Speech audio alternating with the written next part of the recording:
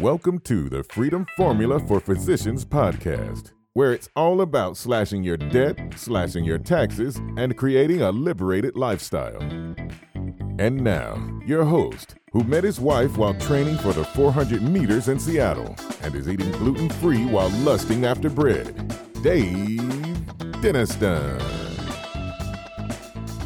Hello, my friends, and welcome back to another episode of the Freedom Formula for Physicians podcast, a podcast dedicated to helping doctors like you slash your debt, slash your taxes, and live a liberated lifestyle. Well, if you've been listening to this podcast for a while, you know that I am someone who is passionate about land flipping.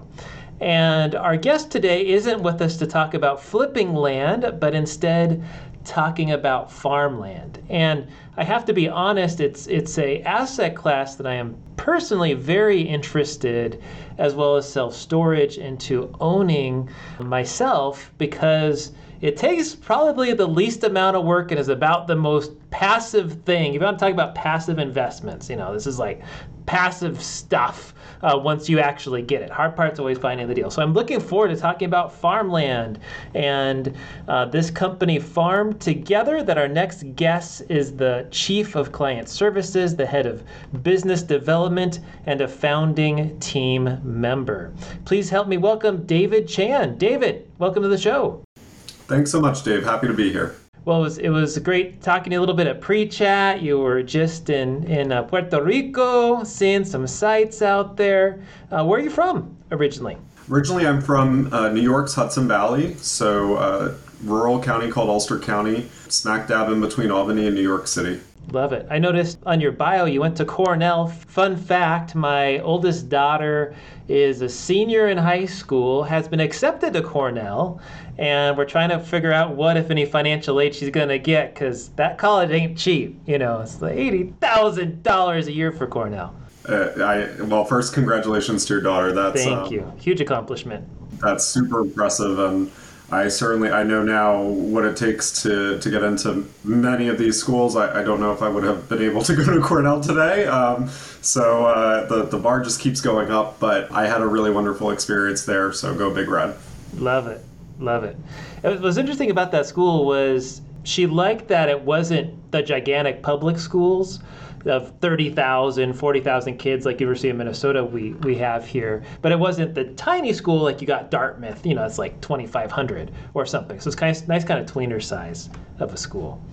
So tell us about, hey, you were at Cornell. Where'd your career go? How'd you end up getting interested in farmland? Absolutely. So growing up in the Hudson Valley, I grew up around farmland. It was literally my backyard. Recreational farming, commercial farming was always around me, and so I worked on farms and never planned to work in this industry. It was a little bit of a meandering path, but certainly is not a space that I wasn't familiar with. I did go to Cornell, which is a big agricultural university.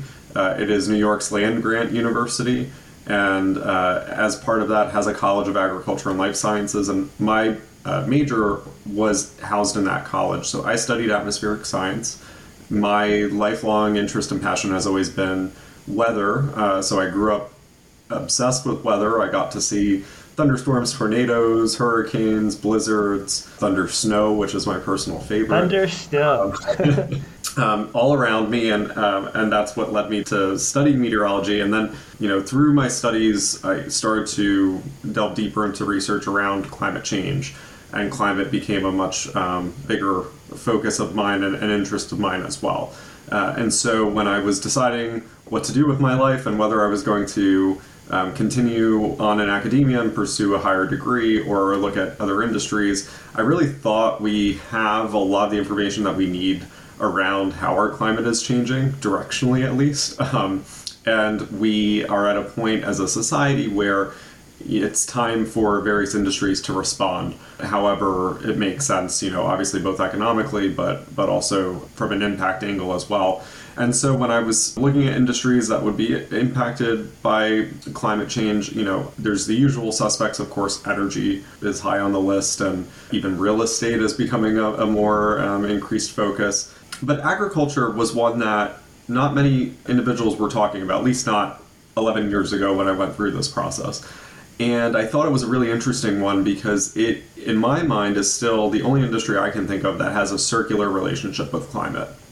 The way we farm, our farm management practices can contribute to climate change positively or negatively, depending on what we're doing to the land. And at the same time, the way the climate is changing, the way precipitation patterns are changing, the way temperature patterns are changing, that is all going to impact whether or not certain crops are suitable to grow in areas where they used to be suitable, or where maybe new areas are becoming more suitable given some of these changes. So it is a loop, it is a feedback loop in two directions, where with every other industry I think of, it's one directional. Either that industry is impacting climate change or climate change is impacting that industry. So given that circularity between agriculture and climate change, and also the fact that it's an industry that not many folks were talking about 11 years ago, I would argue folks still aren't talking about it enough, it made perfect sense for me to go running in this direction. Mm.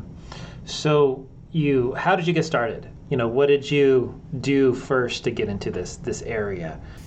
My first experience out of school was, I thought it was important to build a really sound skill set in financial analysis, because ultimately I was interested in the finance side function, at least within agribusiness and agriculture. So I worked at Barclays Investment Bank, and that's where I was trained on both hard skills like being an Excel monkey, to also soft skills and understanding how institutions operate, how financial institutions operate. And so I think that was a really important foundation for me. After several years there, I transitioned to a company called Grow Intelligence, which at the time was a seed stage startup focused on artificial intelligence in agriculture and basically gathering insights using predictive modeling across various data series in ag, from crop yields to crop prices. And so I was early at Grow Intelligence. I started the business development team there. That company is thriving today, and Sarah Manker, who is the CEO and the leader I worked under, is doing really, really amazing work as a pioneer in the space. So very proud to be an alumni of Grow. After a bit of time there, I thought it made sense for me to pursue an MBA, given that my undergrad was in a hard science and not in business. I did not have formal business education, so I did apply to business schools, and I ended up pursuing my MBA at Harvard. And I used my time there to really refine my leadership style and more of my strategic thinking on how I think about investing in agriculture broadly, whether that be at the top of the value chain at the farm gate level, so farmland real estate, but also thinking about how value creation happens further downstream, first value add processing, and then even all the way down to retail and consumer markets of agricultural products. So that's very MBA businessy talk. So let's translate that for everybody. So you mentioned the term value add. For physicians like ourselves that are listening to this, what does that mean? Help translate that for us. Certainly. So I'll use a coffee farm as an example, since I was on one a couple of days ago and at Juntos, Puerto Rico. So at a coffee farm, you have coffee bushes. So coffee grows on a bush, not a tree, actually. So there's coffee bushes, and they are on real asset, right? They obviously exist on land. And so the top of the value chain would be either investing in or owning that land and those long-lived assets, which are the bushes that produce those coffee berries on an annual basis. Those berries need to be treated, for various environmental factors. You need to ensure that they're getting enough water. Coffee is very susceptible to sunburn, so you need to ensure that they're getting enough shade. Coffee berries flower at random times, so it's not like you can just go harvest one bush at a time. You have to look at different segments of the bush and harvest when the berries have flowered at a certain point and are ripe and red enough. So there's a lot that goes into making sure you are optimizing the highest quality product off of that living asset, in this case a coffee bush. Assuming you do that all right and you harvest on time and you have a bunch of quality coffee berries, after that point there's a whole bunch of work that still needs to be done before you can actually produce any coffee or sell product that could go and become coffee. You would need to wash the beans and basically peel the coffee berry out from its outer skin. After washing, you would need to dry and roast the coffee berry. And then after roasting, you would need to package and or grind if you're selling ground coffee. All of that can be done manually, but the unit economics would never work and you would be out of business before you started.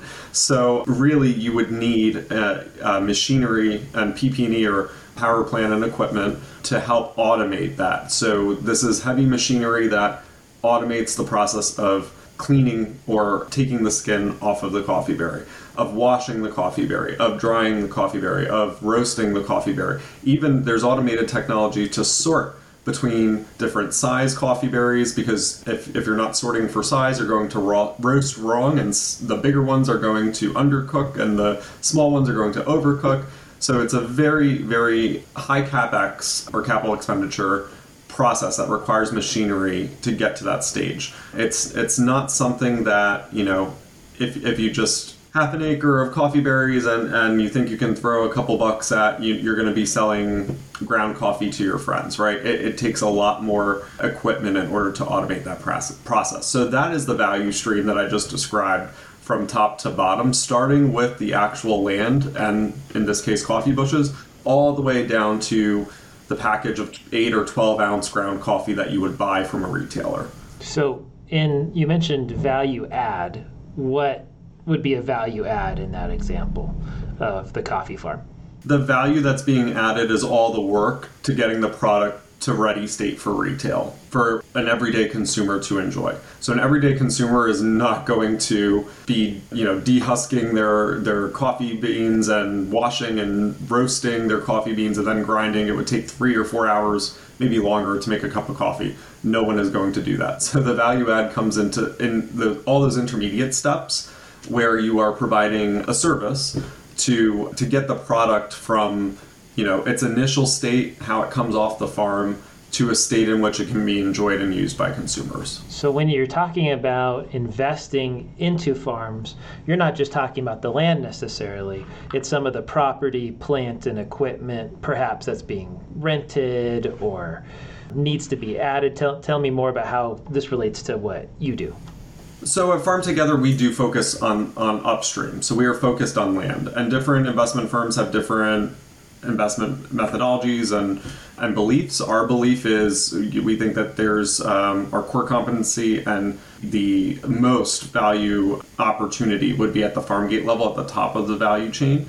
And so our focus is on real assets. We are a real asset investment company, so we are not investing in factories or heavy property, plant, and equipment. We're investing in the very, very best farms, the very best land, the very best operating partners with the most domain expertise. So David, you're just talking about the value chain, and you guys focus at the farm gate level, I think was the term that you used. So tell me about, in terms of looking at Farmland, it's been an asset that's been in the news quite a bit with Bill Gates and a lot of interest in this space. What's it been like? We've certainly seen a lot of interest in the space, particularly, I would say, with the experience of COVID and all of the resulting issues to global supply chains and particularly food supply chains. I think anecdotally, many folks may remember going to the grocery store and not seeing familiar food or fruits or vegetables on the shelves during that time, and that was certainly an eerie sight.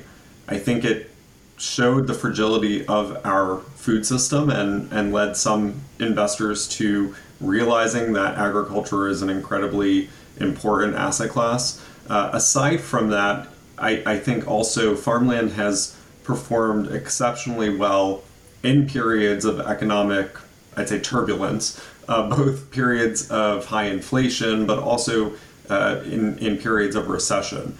It tends to be a pretty defensive asset class, a very resilient asset class. I think going back to 1991, the index that we track, which is called the NCREIF Farmland Index, has posted a positive return for every single quarter, save for one in that 30-plus year time span.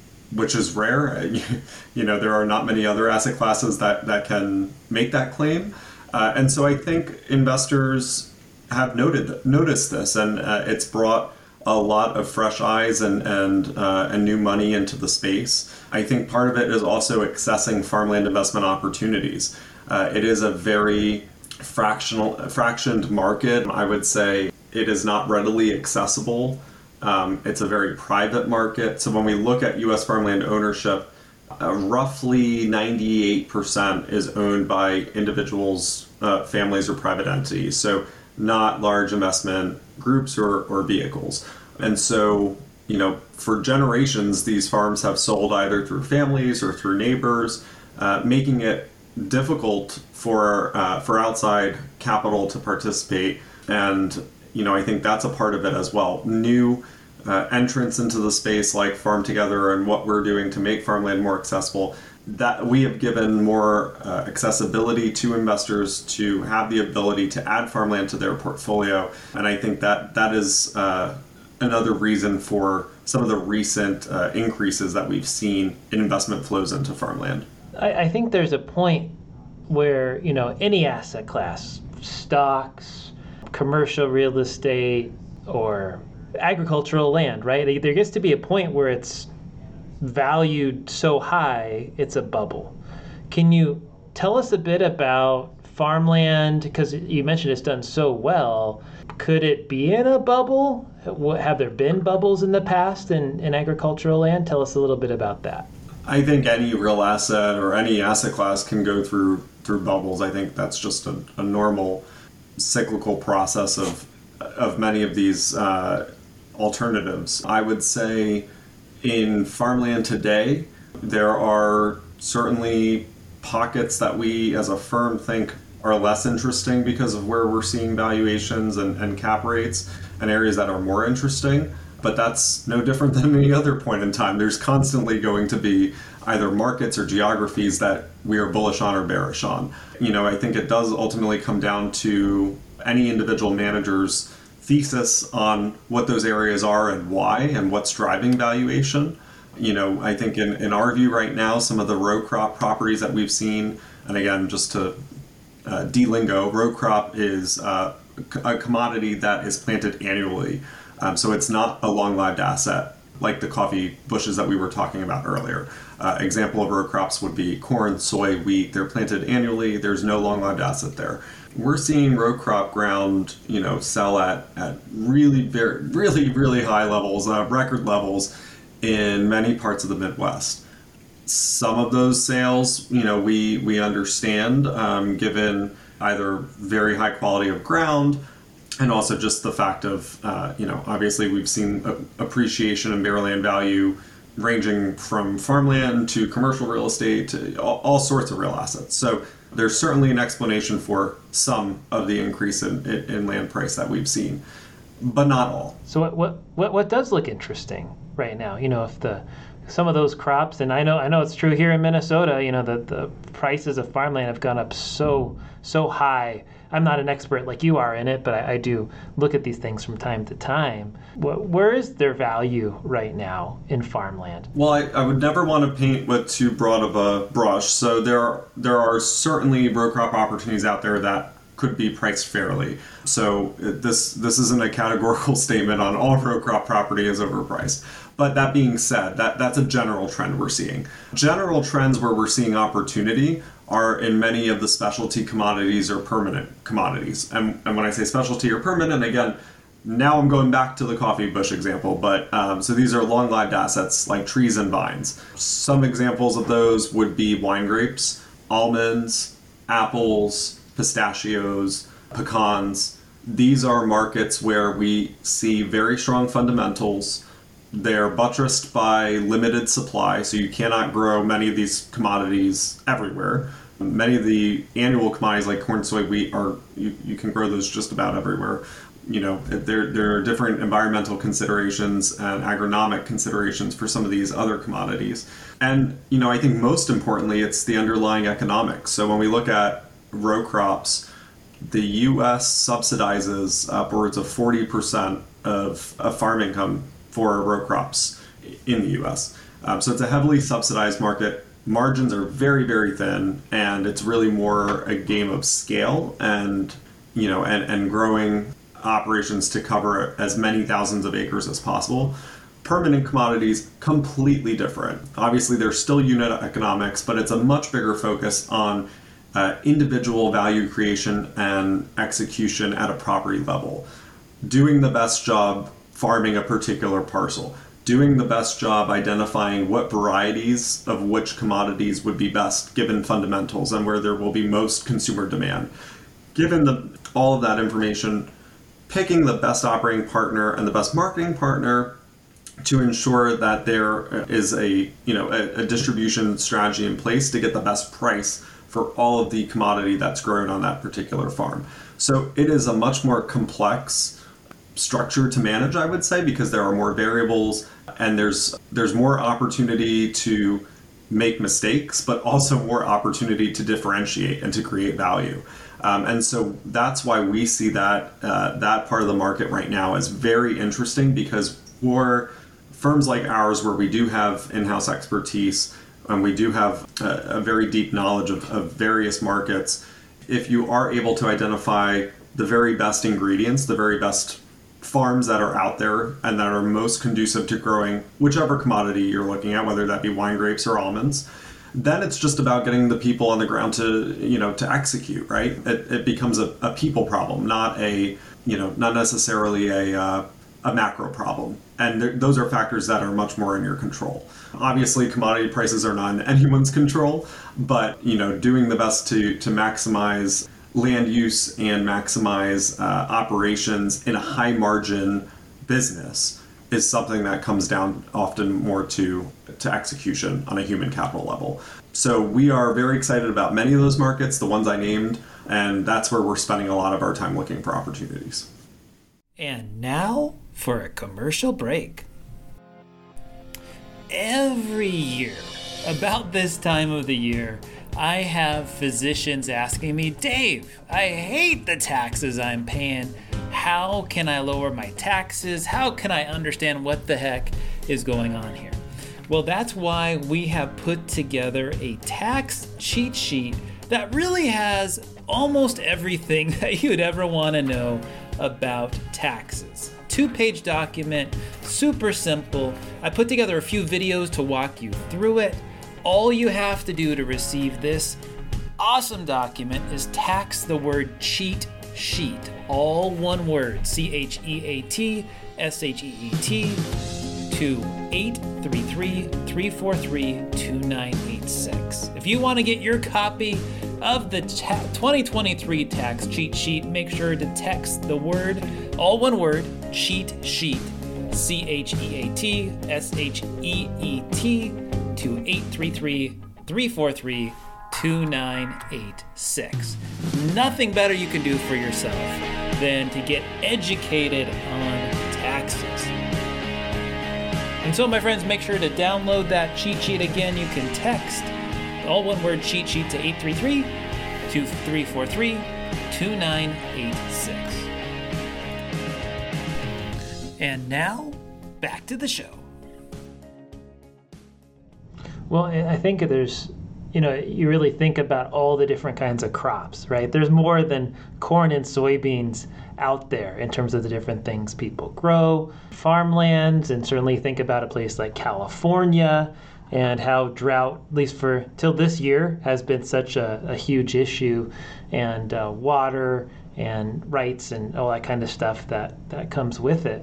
I would love to know from you, in terms of one of the things that attracted me to the space, or at least has some interest in it, is this idea of, hey, I buy the land and then you have a tenant farmer that could lease it out from me.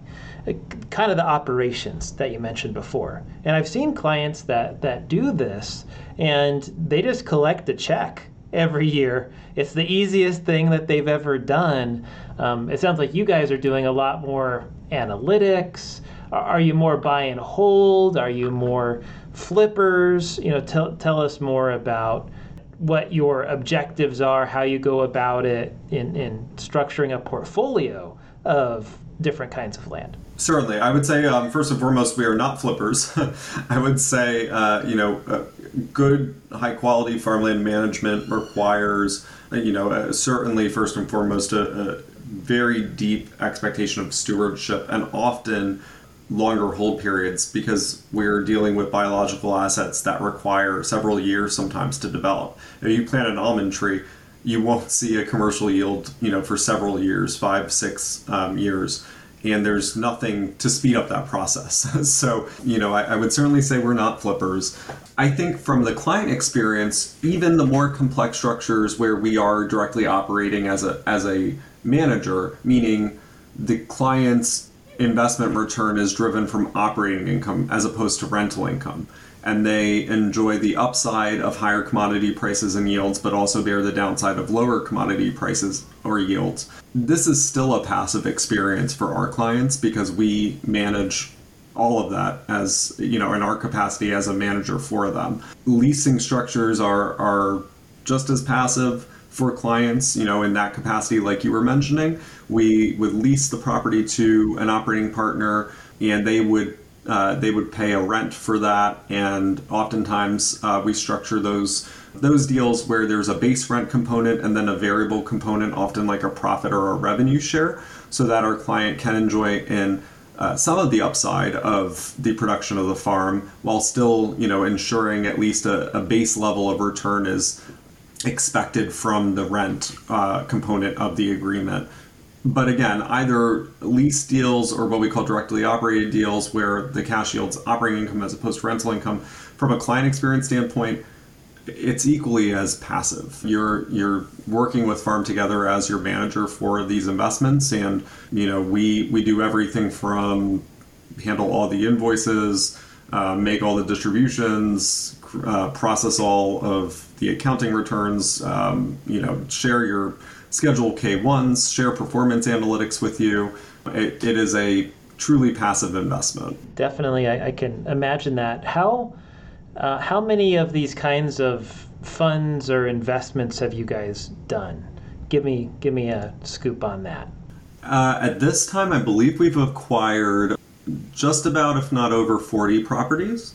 And these range from deals as small as, I think our smallest was just over $500,000 to deals that I think may exceed $20 million. So it is a range, but typically we're looking to acquire properties that are, I would say, between $3 and $8 million.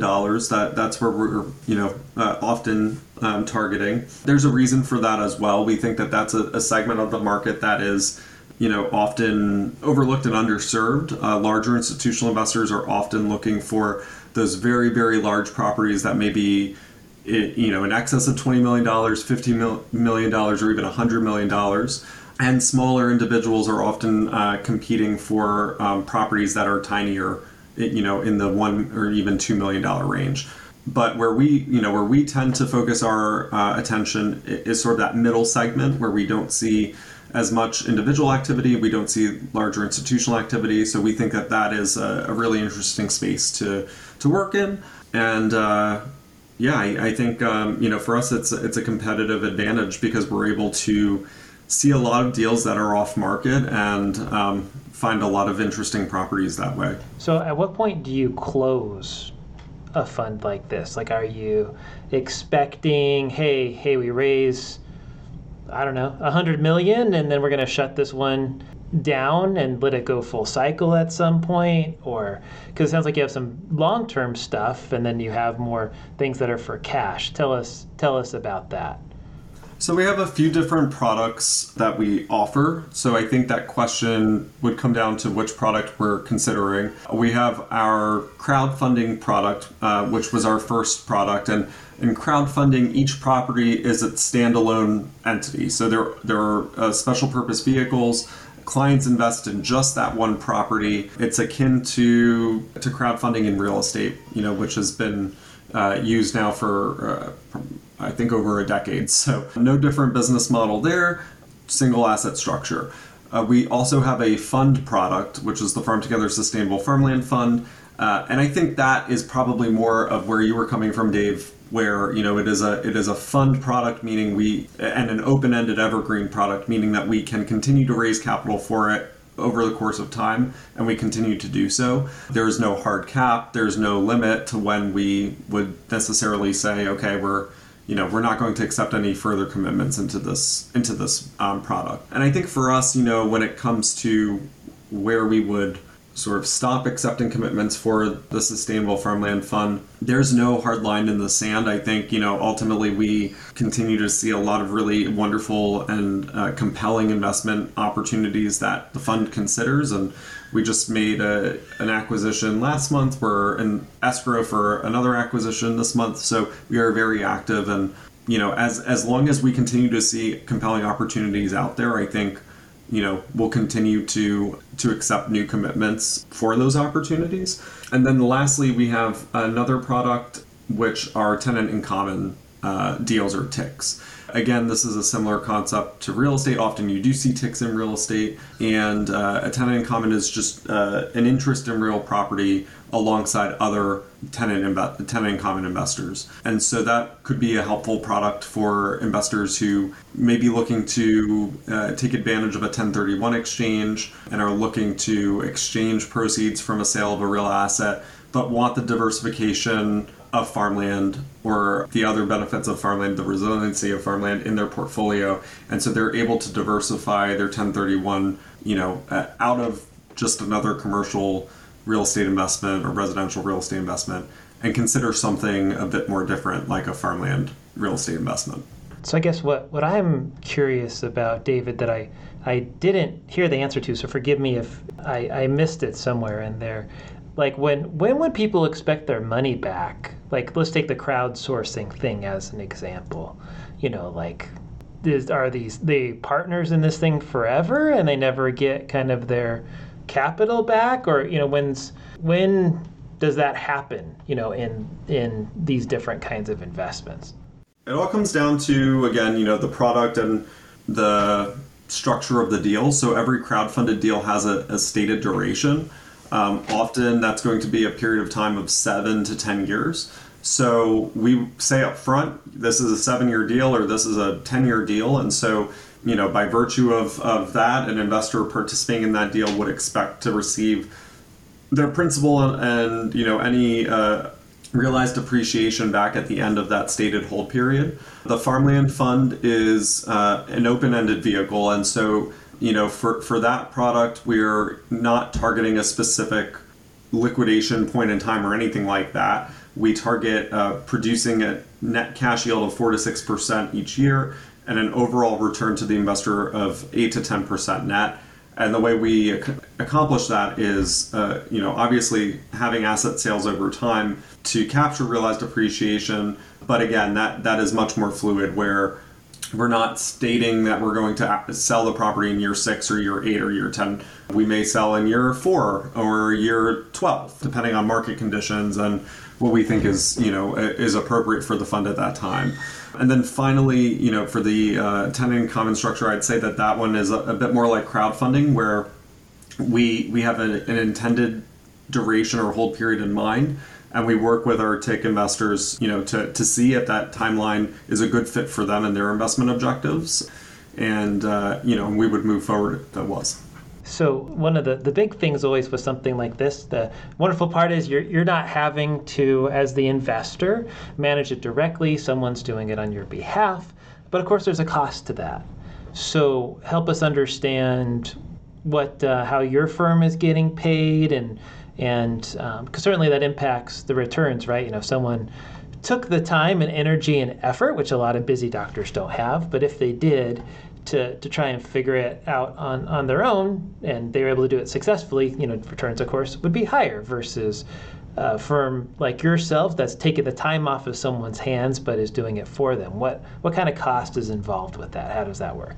Yeah, certainly. And just to clarify, all the return projections I've shared so far are net of fees and expenses. So we always share our returns net of those fees. But just to share an idea or expectation of what those fees would be for an investor, typically with us, we charge a one-time fee at close. So that's like similar to an acquisition fee, an annual management fee, which is recurring, and a profit share or net operating income share. The one-time fee and the annual management fee can vary based on the complexity of the deal. So as we discussed earlier, some deals like the cash leases are very simple, easy to manage, and don't have a lot of required oversight or required attention, as much required attention as some other deals. So if we know a deal is going to be a lighter workload on our end and won't require as much of our team's time, we are going to reflect that in lower fees to the investor. Similarly, if a deal is more complex, we're going to reflect that in higher fees, given that it will be an increased use of our team's time. I would say on average, our one-time fee tends to be 2% of the deal size. Our annual management fee tends to be around 1.5% of the deal size.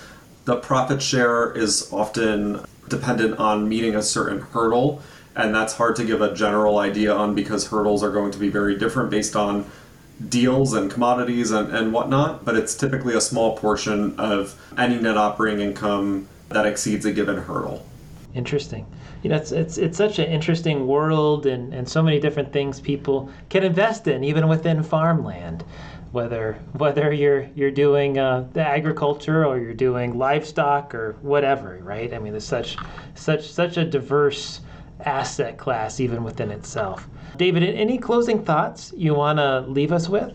I think closing thoughts, I would just say, I think the next time you go to a grocery store and you're looking at fresh fruits or fresh vegetables, or you're picking up, maybe an alternative protein in the form of a nut butter or even a bag of almonds or pistachios, I think, do a little bit of homework to think about the value chain that exists to get that product to you, and think about the, going all the way upstream to the farm that's producing whatever that good is, and to your experience as a consumer and what it would mean if that good weren't available to you, and what it would mean potentially for a given market if that good was not available.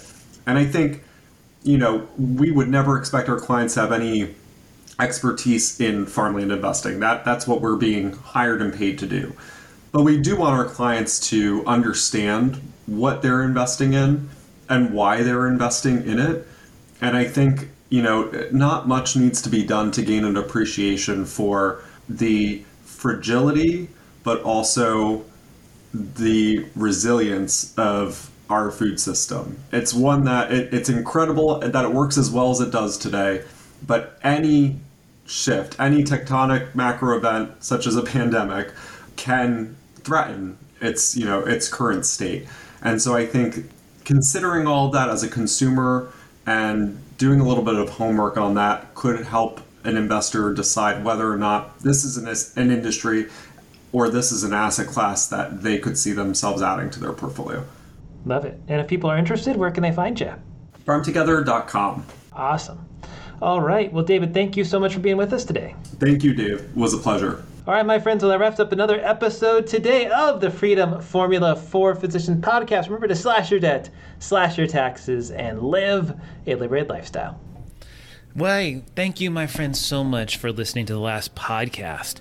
I am pleased to announce that I am now a completely independent financial advisor, where to the point now I can really integrate my financial planning practice with this podcast. If you might be looking for help, if you have found any of our information here interesting or relevant and you're looking for a second opinion, I am making myself available for 30-minute strategy sessions.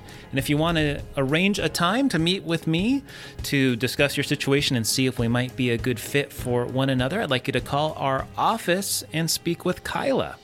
Our phone number is 612-284-2409. Again, that's 612-284-2409. And I look forward to helping you with your financial situation.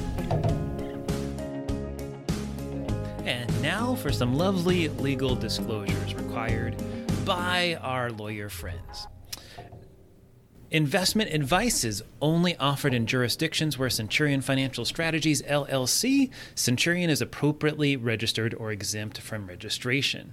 Our Form ADV Part 2 brochure can be obtained free of charge at advisorinfo.sec.gov by searching for our firm name or its unique CRD number, which is 316454. This podcast is not a solicitation to provide advisory services in any jurisdiction in which we are not appropriately registered or excluded from registration. The information, statements, and opinions contained in this podcast have been obtained from or are based on information obtained from sources which we believe to be reliable, but we do not warrant or guarantee the timeliness or accuracy of such information. This podcast is intended for informational purposes only and should not be construed as personalized investment, tax, or legal advice. Opinions expressed by any guest are their own opinions and do not necessarily reflect the firm's views. You should carefully consider your own financial circumstances and needs prior to making any investment in securities or purchasing any insurance products. As always, past performance is not indicative of future results. Investing in securities, or really anything else, involves the risk of loss. If by some chance in this particular podcast I mentioned insurance products are backed by the financial strength and claims paying ability of an issuing insurance company. They may be subject to restrictions, limitations, and early withdrawal fees which vary by issuer. You should always consider the charges, risks, expenses, and investment objective of any insurance products before entering a contract. And that, my friends, wraps it up. Wish you all the best. Feel free to contact us with any info at www.daviddenniston.com. Thank you so much and have a good one. Bye-bye.